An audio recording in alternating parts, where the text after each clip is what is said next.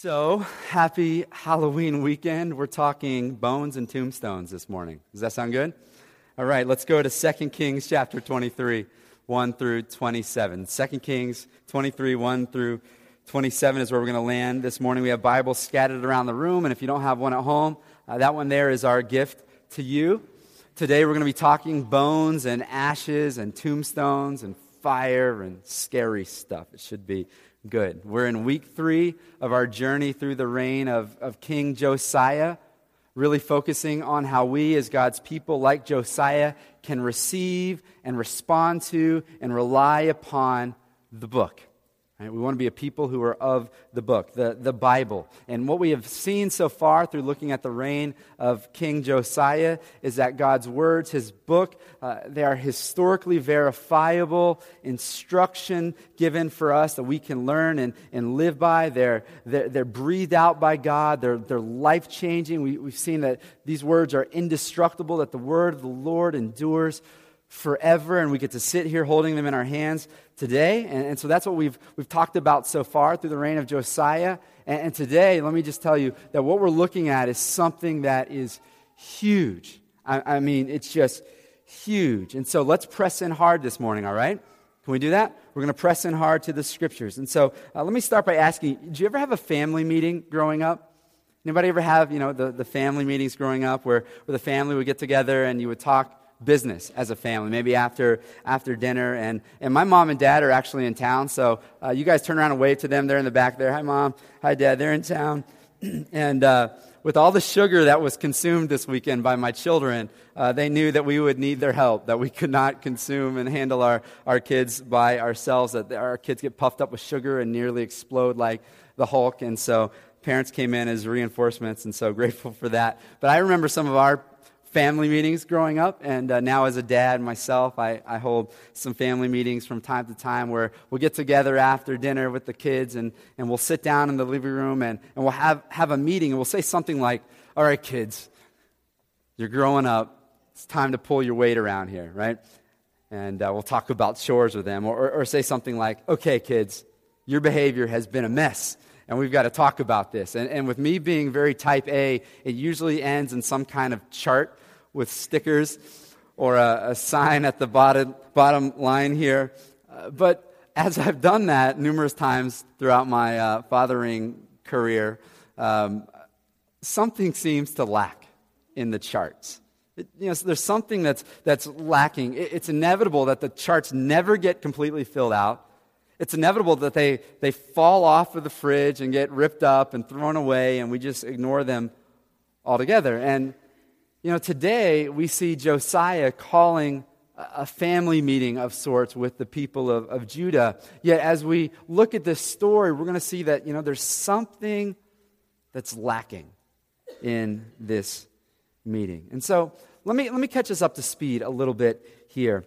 Josiah was a boy born into a very important family, the tribe of Judah, the line of David, descending from, yes, King David and Goliath, big deal. He's later listed at the beginning of the gospel according to Matthew in the genealogy of Jesus. It's a very, very important family line, and yet, as we look back a couple generations prior to Josiah, things are not good. Those who immediately precede him are two very wicked kings of Judah. Manasseh, his grandfather, Ammon, his father. And because of the deep-rooted sin of his grandfather, Manasseh, among which were child sacrifice to the false god Moloch, because of this, God declares, I'm going to bring judgment upon my people here in Judah, upon Jerusalem and Judah. Then Josiah's father, Ammon, he was so wicked that his staff rises up and they kill him because of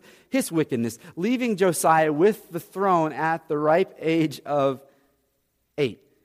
And then in the 8th year of his reign, do your math, he's now 16 years old, God starts to move upon Josiah's heart, and his heart turns to the Lord, and he starts to follow after the Lord. And then we get into the next 4 years. At age 20, now he's an adult in the eyes of the people of Israel. And Josiah says, okay, I'm an adult now. I'm going to get to business. And he starts to get to business. He starts tearing down altars to false gods.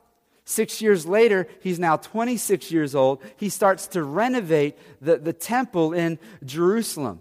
And this is when everything changes. Everything goes crazy. He's renovating the temple. He's got all these people doing all kinds of work. And then all of a sudden, there's this huge discovery that is made. Hilkiah comes and says, I have found the book.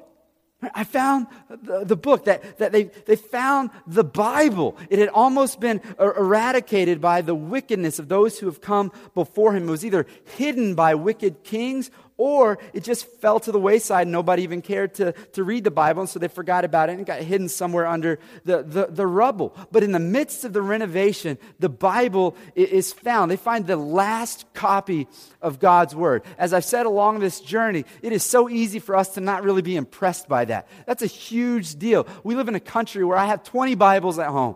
You're probably pretty similar. We have lots of access, easy access to the Bible. They found the book, and everything changes. And we got to sit every single week in the weight of the fact that we have the Bible in our hands. The very words of God that endure forever. In the beginning was give it to me, the Word, right? And he became flesh, he dwelt among us, and now his life, his story, his genealogy, the history leading up to him, it's all recorded here in the book, right? We have the words of God. They find the book, and now Hilkiah the high priest, Shaphan, Josiah's secretary, and Josiah do the obvious thing when they get the book. They find the book. What's the obvious thing we do? We read it. They read the Bible. And how does Josiah respond after he reads the Bible? You remember? He pulls a Hulk Hogan. He rips his shirt, right? He tears his clothes. For them, it was a cultural appropriate expression of brokenness over our sin. He rips his clothes. He begins to weep, just realizing just how far he and God's people have been away from living out the words of God. It's this beautiful expression of humility and brokenness and reliance upon God. God, we have not been living this thing out. And so his next steps kind of look like this. He sends his top 5 guys to go inquire of the Lord for him. Go seek God. Okay, we have these words. I've read it. Now what? What does this mean? And he seeks these 5 guys, or sends these 5 guys to go seek and inquire of the Lord and figure out, okay, what does this mean for us? And what does it mean for me? And what's really cool that we see in there is that he doesn't just inquire for himself, he inquires for all the people. So often we read the Bible and we say, okay, what does that mean for me? What's in it for me? What does God want me to do? We also need to train our hearts and minds to say, okay, what does God want us to do, right? My marriage, what does this mean for both of us? My family, what does this mean for all of us? Our church, what does it mean for us as a church? What does it mean for our community, for our city, for our nation, for our world? We have to read the Bible that way. He reads the Bible that way. And she comes back and she says, here's what it means for you, and here's what it means for all of them. The prophetess that they go inquire of, her name is Huldah, she says this. She says, okay, here's what it means. I spoke to God, and God says, you have not been living by the book. Here's what God says. He says the wages of sin is death. Right? He says, what's going to happen is I'm going to bring disaster upon this place and all of its inhabitants because they have forsaken me, and my wrath will be poured out. And historically speaking, that's what happens. Babylon comes, and God's wrath is poured out through his instrument of Babylon. She says, but for you, Josiah, here's what God says. God says, you will die in peace. You're going to die before all of this destruction comes because of how broken and contrite your heart was. So that's where we finished last week. Now, today we get into the scripture and continue on with this story. And I want to read this. Let's look at 2 Kings 23, 1 through 3. Let's read it. It says, then the king sent, and all the elders in Jerusalem were gathered to him. And the king went up to the house of the Lord, and with him all the men of Judah and all the inhabitants of Jerusalem and the priests and the prophets, all the people, both small and great. And he read in their hearing all the words of the book of the covenant that had been found in the house of the Lord. And the king stood by the pillar and made a covenant before the Lord to walk after the Lord and to keep his commandments and his testimonies and his statutes with all his heart and all his soul, to perform the words of this covenant that were written in this book. And all the people joined the covenant. Let's stop there. So Josiah says, here's what's going to happen. I've read the book.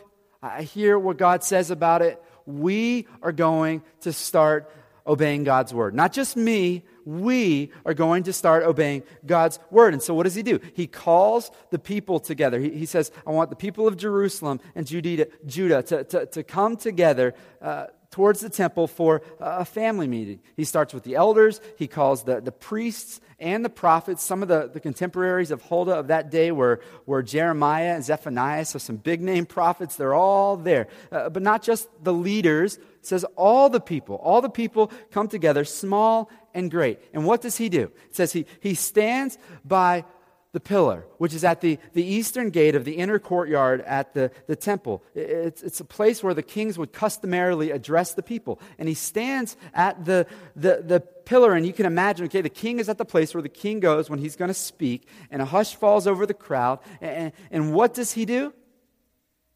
He reads the book to the people. There it is again, the reading of the book. There's this historic discovery. The book is found. It's been discovered. They read it, and now they're going to read it for the people. And it says for all the people, small and great. Listen, it has always been God's intention that all people have access to his words. That has always been God's intention. And you know, much more than Halloween, Friday was Reformation Day, celebrating the Reformation of the church, commemorating when Martin Luther in 1517 went to the castle church and nailed his 95 Theses to the door with these indictments of how they were away from the book. And how could they even know? The people couldn't know because they didn't even have access to the book. And so what he does is he ensures that the people get Scripture into their hands, and they get the copy of the Bible translated for them into German. Because here's the thing, when only a select few people have access to these words, corruption follows, doesn't it? You can look throughout history because people don't know the truth. But on the other hand, education is power, right? And that's true today. Education is power. If you can keep people from being uneducated, they can't get to your power. But education is power. Power to the people, right? Today, if I stand up here or any other preacher stands up here and teaches to you something, you must always hold it up against the Word of God. Don't just take what I say at face value because I'm up here, but hold it up against the Word of God. We are not a cult. We want to get power not in just one person. We want to get power into the hands of the people. We want to decentralize power. And so we invite you, like we've been doing the past few weeks through this series, if you have questions about the Bible, about the authenticity of the Bible, about the historicity of the Bible, how can we even really believe it seriously? We want you to ask questions. We want you to investigate. We want you to press in. And so what does Josiah do? He reads the Bible to all the people, small and great, adults and kids. And so we have kids over here right now. They're studying the Scriptures. They're looking at the Bible. Yesterday, with our Kids Connect program up at Washington Beach Housing Development, we had kids studying the Scriptures. They're working their way through the Bible. They're now in Matthew, right? All the people, young and old, rich and poor, educated, uneducated, all the people need access to the Word of God. Now, here's another observation that we can make. Were the renovations of the temple completed yet? No, they weren't even completed yet, right? But he still gathers all the people together to the temple. People from all over the land. So this is a big deal. There's a lot of people from all over the land coming together. And he's in the middle of a crazy renovation scene at the temple. But he brings them anyways, even in the midst of it. Why? Because hearing the Word of God and understanding the Word of God and living out the Word of God, that is what's most important. Forget the external stuff. This is what's most important. For my family, the past couple of months in my house, we just moved to a new place. It's just been a complete renovation scene. I mean, it's just absolutely crazy in there. We had to talk about this, and we made a conscious decision. Our connection group's going to continue there. We're going to continue to have people over because we want to study the Scriptures with people. This is the priority. Listen, trust me, some of you know me well. Like my leaning would be, I got to get everything in order, get the place clean and looking perfect before I have anybody over. We said, you know what? It's not how it's gonna be. And so come on over. We'll study the Scripture. We'll talk about the Lord. We'll pray together. But you're going to have to help us because we don't have a kitchen sink, and so we're doing dishes in the bathroom, all right? And so that's just how it's going to work. Josiah prioritized. He said, God's word is important. The people have to hear it. Forget the show. Forget all the externals. God's word has to be heard. And so he calls them all together, and then what? What happens? The 26-year-old king, 26 years old, stands before the people of God, and he makes a covenant to the Lord. And he says, verse 3, I'm going to follow the Lord. And I'm going to follow the commandments in this book. I'm going to follow the testimonies in this book. I'm giving all of my heart, all of my soul to living by this book. Kind of sounds like Joshua, doesn't it? Remember the story with Joshua? Choose this day whom you will serve, but for me and my house, we will what? We're going to serve the Lord, right? And Josiah is doing it now sometime later. Now, how do the people react to this? They see his example, and what do? They say, us too, we're in. Count us in, right? Verse 3 says, and all the people who were there, not some, all the people joined in the covenant. They said, all right, we're in. This is a huge occasion. Don't read something like this and just kind of say, wow, that's a little historical moment. All the people, all these people, tons of people have gathered together, and they're saying, yeah, forget our history of wandering and what's been going on. We are going to start to follow the Lord and live for the Lord. It is a massive win for King Josiah. Put yourself in his shoes. It's a massive win. And this is huge, right? He successfully got all the people to recommit themselves to obeying God's commandments. It's amazing. Now, what happens next, it's known as the reforms of King Josiah. So coming off of Reformation Day on Friday, these are Josiah's reforms. To get people to live by the book, to get the nation to live by the book. So he had been cleaning up to this point a little bit, but now he's got all the people committed, all the people are in, and so it's total overhaul across the entire land. Now, here's what we're going to do right now. We're going to read a very lengthy chunk of Scripture together. And I want you to hang in there because I know it can be hard. You have an extra hour of sleep under your belt, so hang in there. And I want you to listen to how messed up God's people had been. As we read this, as you hear of what Josiah had to do to clean up the house a bit, just see how far they had drifted. And so read with me. Chapter 23, we're going to go 4 through 20. Here's what it says. It says, and the king commanded Hilkiah, the high priest, and the priests of the second order, and the keepers of the threshold, to bring out of the temple of the Lord all the vessels made for Baal, for Asherah, and for all the host of heaven. He burned them outside Jerusalem in the fields of Kidron, and carried their ashes to Bethel. He deposed the priests whom the kings of Judah had ordained to make offerings in the high places at the cities of Judah and around Jerusalem, those also who burned incense to Baal, to the sun and to the moon and the constellations and all the hosts of the heavens. And he brought out the Asherah from the house of the Lord, out of Jerusalem to the brook of Kidron, and burned it at the brook Kidron, and beat it to dust and cast the dust upon the graves of the common people. And he broke down the houses of the male cult prostitutes who were in the house of the Lord, where the women wove hangings for the Asherah. And he brought all the priests out of the cities of Judah and defiled the high places where the priests had made offerings. From Jeba to Beersheba, he broke down the high places of the gates that were at the entrance of the gates of Joshua, the governor of the city, which were on one's left at the gate of the city. However, the priests of the high places did not come up to the altar of the Lord in Jerusalem, but they ate unleavened bread among their brothers. He defiled Topheth, which is in the valley of the son of Hinnom, that no one might burn his son or his daughter as an offering to Moloch.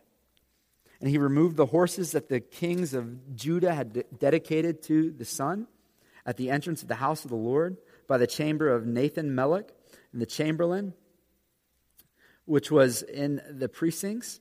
And he burned the chariots of the sun with fire, and the altars of the roof of the upper chamber of Ahaz, which the king of Judah had made, and the altars of Manasseh had made in the two courts of the house of the Lord, he pulled down and broke into pieces and cast the dust of them into the brook Kidron. And the king defiled the high places that were east of Jerusalem to the south of the Mount of Corruption, which Solomon, the king of Israel, had built for Ashtoreth, the abomination of Sidonians, and Chemosh, the abomination of Moab, and for Milcom, the abomination of the Ammonites. And he broke in pieces the pillars and cut down the Asherim and filled their places with the bones of men. Moreover, the altar of Bethel, the high place erected by Jeroboam, the son of Nebat, who made Israel to sin, that altar with the high place he pulled down and burned, reducing it to dust. He also burned the Asherah. And as Josiah turned, he saw the tombs there on the mount. He sent and took the bones out of the tombs and burned them on the altar and defiled it, according to the word of the Lord that the man of God proclaimed, who had predicted these things. Then he said, "What is that monument that I see?" And the men of the city told him, "It is the tomb of the man of God who came from Judah and predicted that these things that you have done against the altar at Bethel." And he said, "Let him be. Let no man move his bones." And so they let his bones alone, with the bones of the prophet who came out of Samaria. And Josiah removed all of the shrines also of the high places that were in the cities of Samaria, which the kings of Israel had made, provoking the Lord to anger. He did to them according to all that he had done at Bethel. And he sacrificed all the priests of the high places who were there on the altars. And he burned human bones on them. And he returned to Jerusalem. That's messed up. The people were far from God. Josiah does a complete overhaul. He removes everything that is connected to the worship of false gods of his ancestors. Let's recount a little bit what he has done in case some of the things didn't click with you. Inside of the temple of God, the house of God, it was full of objects created to worship false gods. And so he has Hilkiah and the doorkeepers, their job is to keep the right things from coming in and the wrong things from coming in, the right things from coming out, right? He says, I want you to remove all of these objects. And then he takes them, he has them burned in the field of Kidron, the Kidron Valley. But when they do that, he then scoops up the ashes and he brings them to Bethel and he scatters them at Bethel, the heart of pagan worship. Now, notice, by scattering ashes, according to the customs of desecrating places, this is what he was desecrating these places. He wasn't just saying, I'm ending. He's actually going to desecrate by scattering these ashes. Now, he drove out next pagan priests who were leading the people in false worship. He then takes the Asherah pole out of the temple courts. It's this massive pole of a shirtless woman. Yeah, pornography right inside of the temple courts there. The motherhood of fertility right there, just bare in front of all the people. He removes it. He burns it. Whatever's left over from the burning, he beats it down to dust at the Kidron Brook. Then scoops up all the ashes there, scatters them upon the graves of other idol worshipers. Also, inside of the temple courts, all kinds of tents. Imagine a farmer's market, except instead of tomatoes, male prostitutes, right, under the tents. And women who are weaving things for the Asherah, to worship Asherah. Maybe worship flags, we don't know exactly. But you better believe that Josiah, when he sees all of this, tears down all of those tents. There's more, though. He left the temple. He gathers all the Levitical priests together from Jeba to Beersheba, and he gathers them together. That's the northern border of Judah to the southern border of Judah. He gets all of them together, And he says, here's what we're going to do. We're going to destroy the high places that you have been leading the people to worship wrongly at. They had been taking these places and creating many-scale temples around the region of Jerusalem, which is completely opposite of what God said. He says, I want you to come to Jerusalem to worship. It's not what the law prescribed, but they said they got lazy, we don't want to travel, and so they created these many-scale temples. Josiah destroys it. Archaeology affirms that there was this temple unearthed at Arad, dated back to the 10th century, very similar to Solomon's temple. In fact, the altar was the exact dimensions. Just shows that this is true. This is historically verifiable. They were, in fact, doing this. And he says, we're going to tear them all down. He goes on. He destroys the high places of worship outside the governor's palace, the palace of Joshua. He goes on. There's so much here. I mean, this one is just absolutely gut-wrenching. In Topheth, where the people worship the false god Moloch, they would burn their children upon these altars. And he doesn't just tear them down, does he? He defiles them. Is he going overboard? They're burning children, right? This is unbelievable. They've gotten so far from God. So far from God. There's more. The kings of Judah at the temple had dedicated these horses to the sun as if the sun were some sort of God. The sun that our God has created. They dedicate these horses to the sun. Again, archaeological excavations confirm that there was this recent excavation with hundreds of artifacts that were found. Worship artifacts. And there were horses with these circles in between their ears. Believe that to be a representation of these horses who were there dedicated to the sun as if the sun were a god. And they were stabled right there in the temple courts.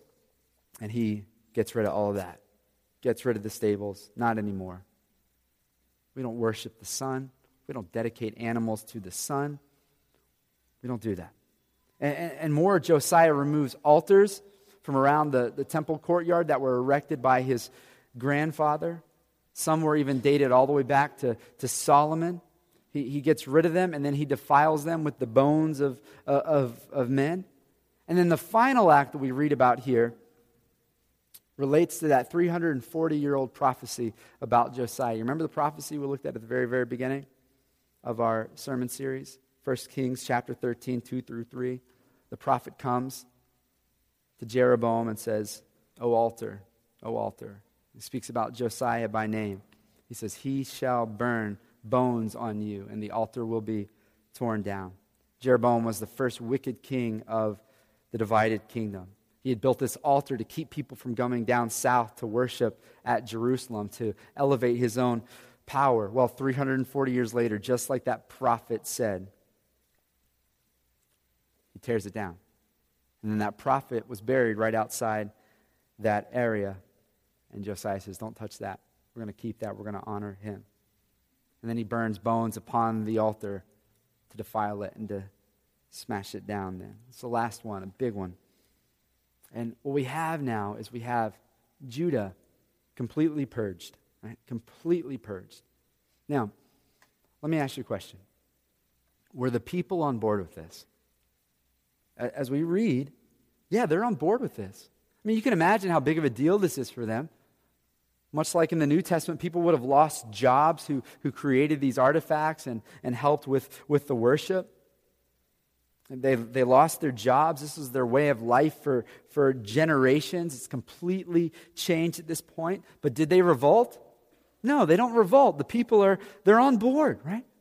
And now that Judah has been completely purged, the people are on board. What does he do next?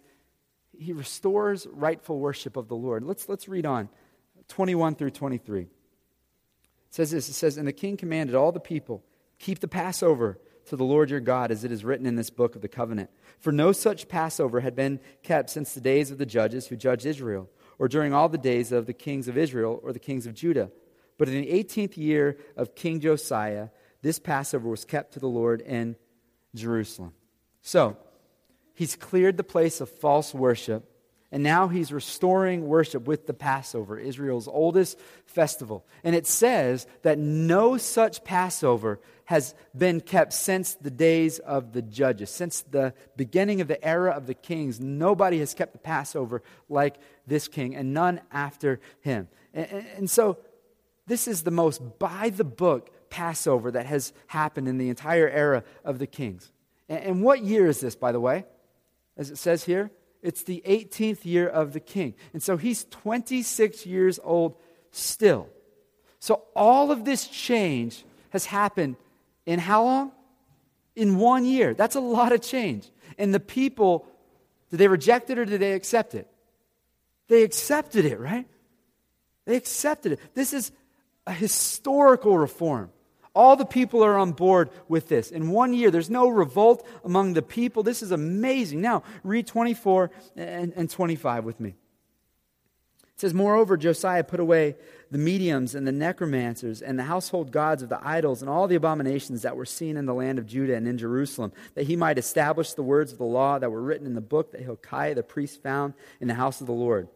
Before him there was no king like him, who turned to the Lord with all his heart and with all his soul and with all his might, according to the law of Moses. Nor did any like him arise after him." So, mediums and necromancers were those who would inquire of the dead. People would come to them and say, "Inquire of my dead loved ones," right? Josiah says, "That's not biblical. You're fired. Get out of here. We only inquire of the Lord now."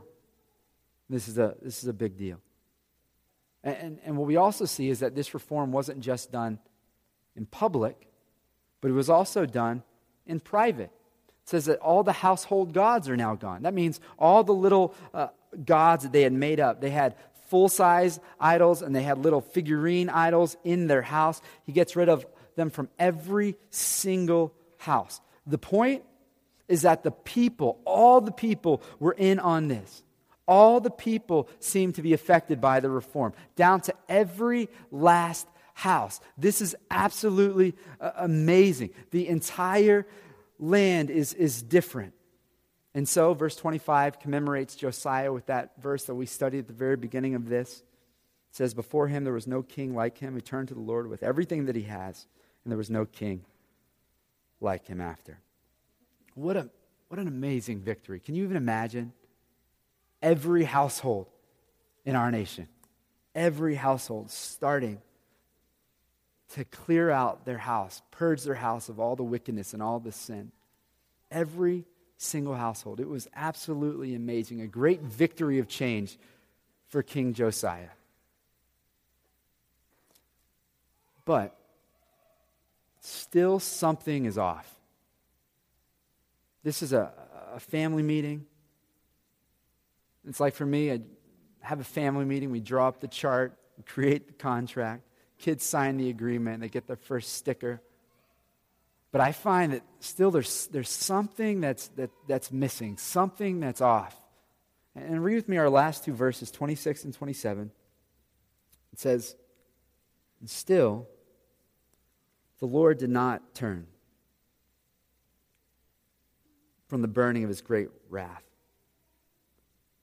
by which his anger was kindled against Judah, because of all the provocations with which Manasseh had provoked him. And the Lord said, I will remove Judah also out of my sight, as I have removed Israel.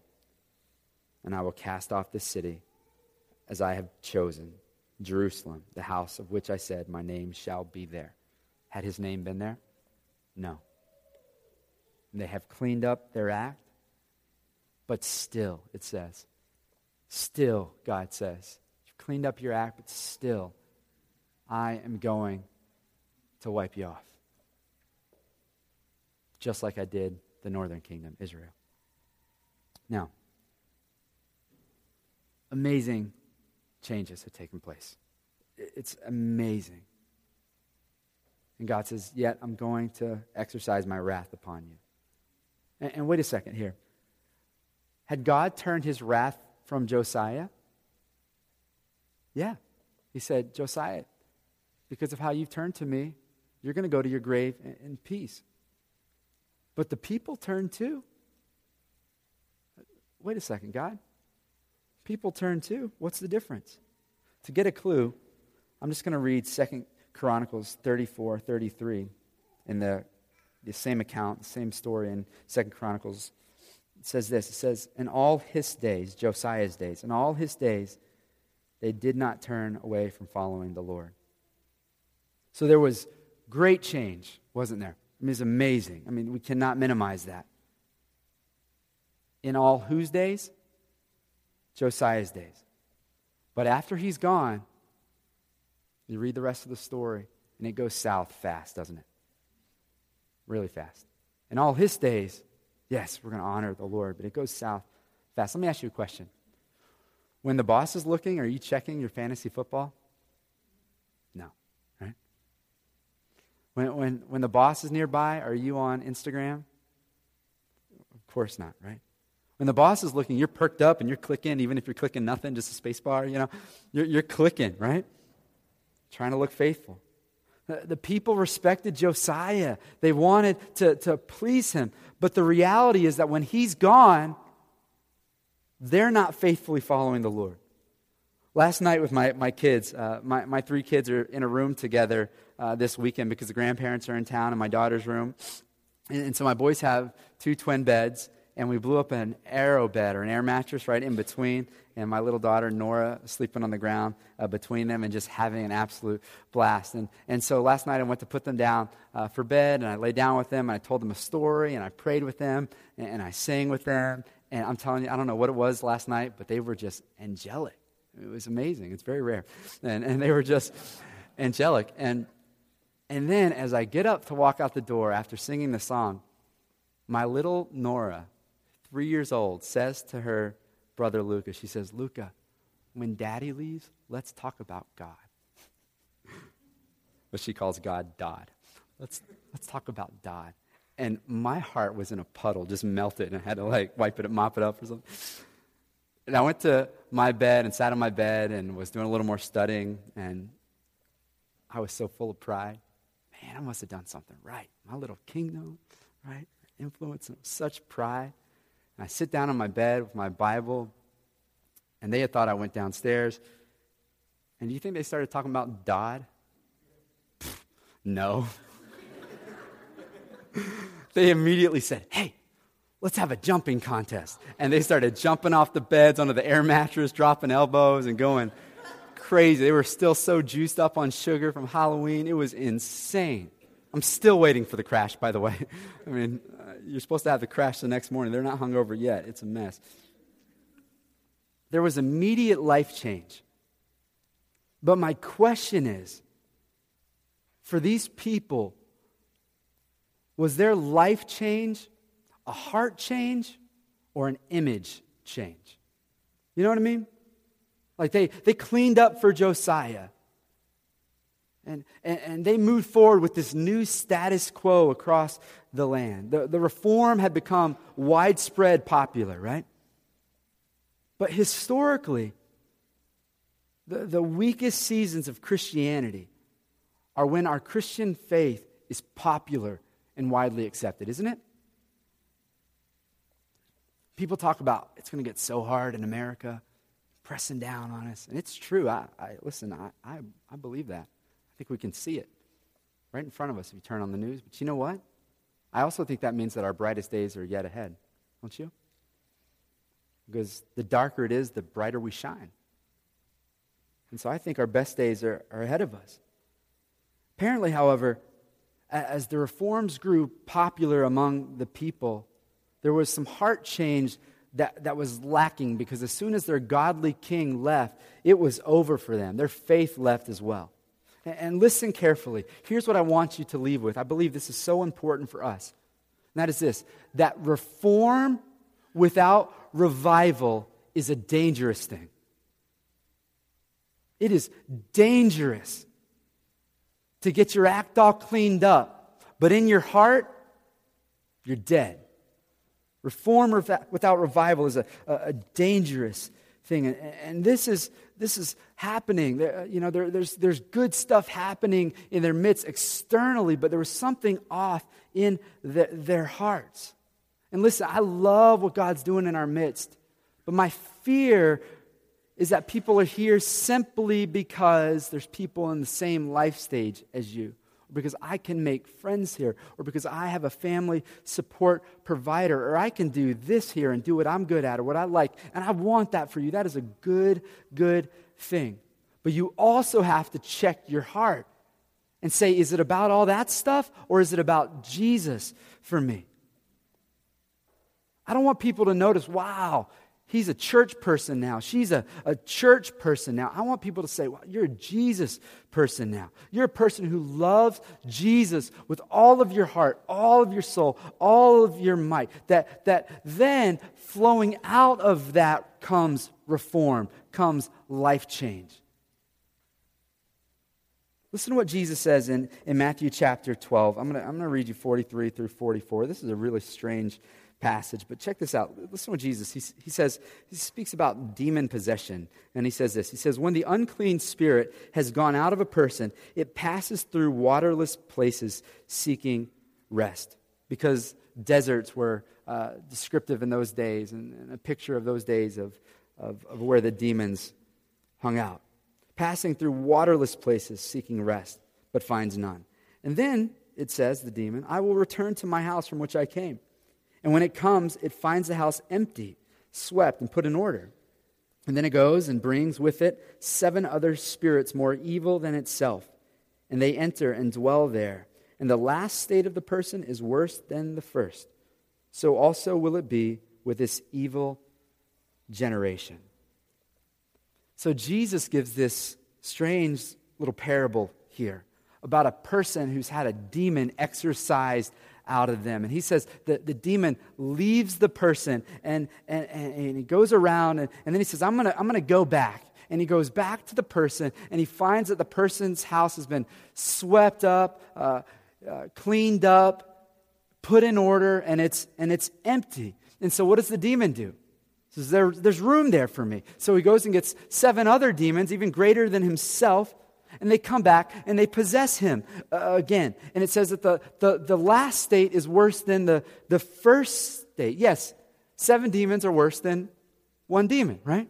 The last state is worse than the first. And Jesus says, and so it will be with this evil generation. What happened? What's going on? It's not good for somebody to have a demon. We want the demon to come out of them, right? To clean up.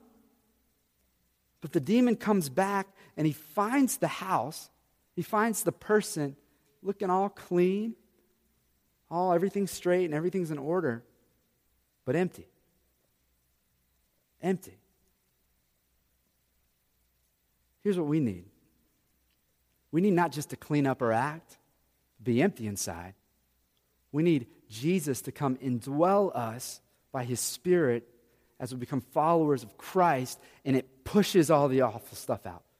And the life change comes out of that. Reform without revival is a dangerous thing.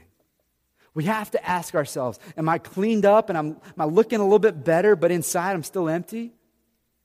That's not what you want, right? You don't just clean up for Jesus. You never have to clean up for Jesus. He says, I take you as you are. You turn from sin, you turn to me, and then I start to clean you up. We call that sanctification. But Jesus is pushing all that stuff out. We don't clean up for Him. My fear is that we get this false sense of security based on behavior change. But inside we're still empty. And it might last for a season, but we all know people who they got their act together. There was a lot of change. Wow, it was so fast, it was awesome. But then you look at them sometime later and you say, what happened? Well, what happened was they cleaned up their act.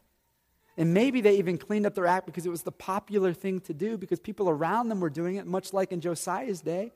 It became the movement of cleaning up your act.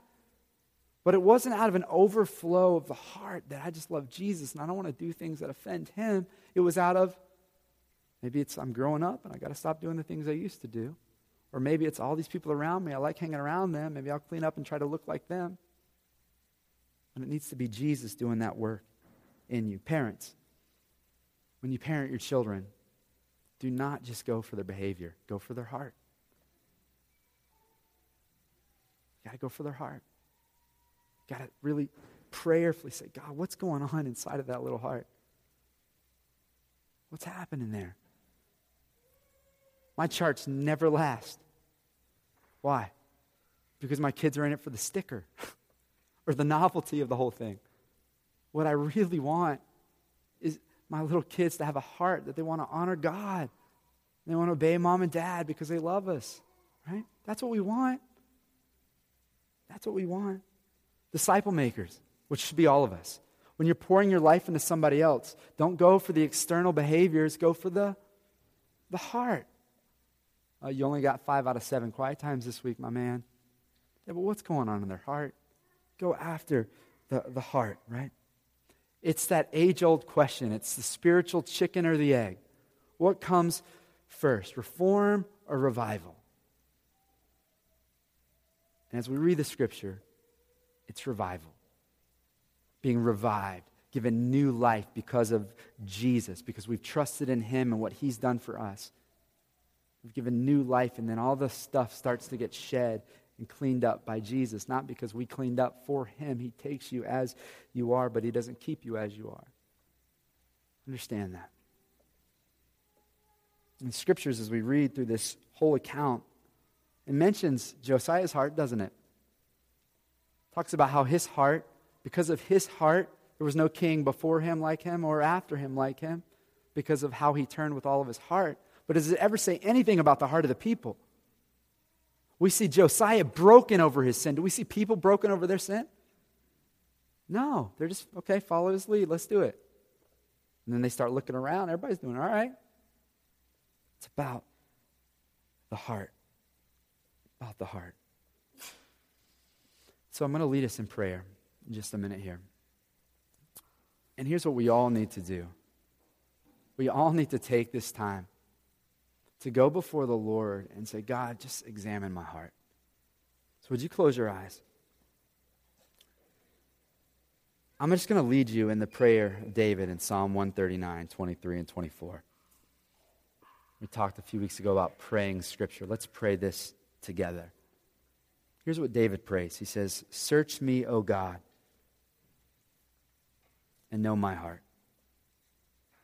He doesn't say know my actions. He says know my heart. God, would you search our hearts? Make it clear for us today what's going on in our hearts. Do we love you with everything that we have? Impress upon our hearts, God. May there not be doubt where doubt is not necessary. But where our hearts are off, Father, we plead with you to search us and show us if we're the real deal. Or if we're just people who kind of cleaned up the house, but the house is empty. Search me, O God. Know my heart. Try me and know my thoughts. And see if there be any grievous way in me. And lead me in the way everlasting. And Father, I echo that prayer for myself. On behalf of our church, would you search us and know us? We want to live for you. We want to shine bright in the midst of darkness, but not because it's the thing to do. Not because we want to earn something from you, but because we've been made new by you. You've given us a fresh start in Jesus. We place faith in Jesus, Lord. And may we be a people who just naturally overflow out of that, a life that honors you. And increasingly, Lord. And so, God, I pray for my Christian brothers and sisters in this room. Somehow we tend to keep drifting back in the flesh towards trying to earn your favor by our doing things. May we sit in the gospel, the good news that you have done for us, what we could never do for ourselves. And may we continue to ask you to search our hearts. For the parents, I pray that we would parent after the heart. For the disciple makers, that we would disciple after the heart. And God, for those in this room who they're not a believer, they're not following Jesus, Lord, pray that your Holy Spirit would do the work in their hearts that only you can do. That by your word you would stir them up. You would show them their sin. And that the wages of sin is death, but the free gift of God is eternal life in Christ Jesus. Free.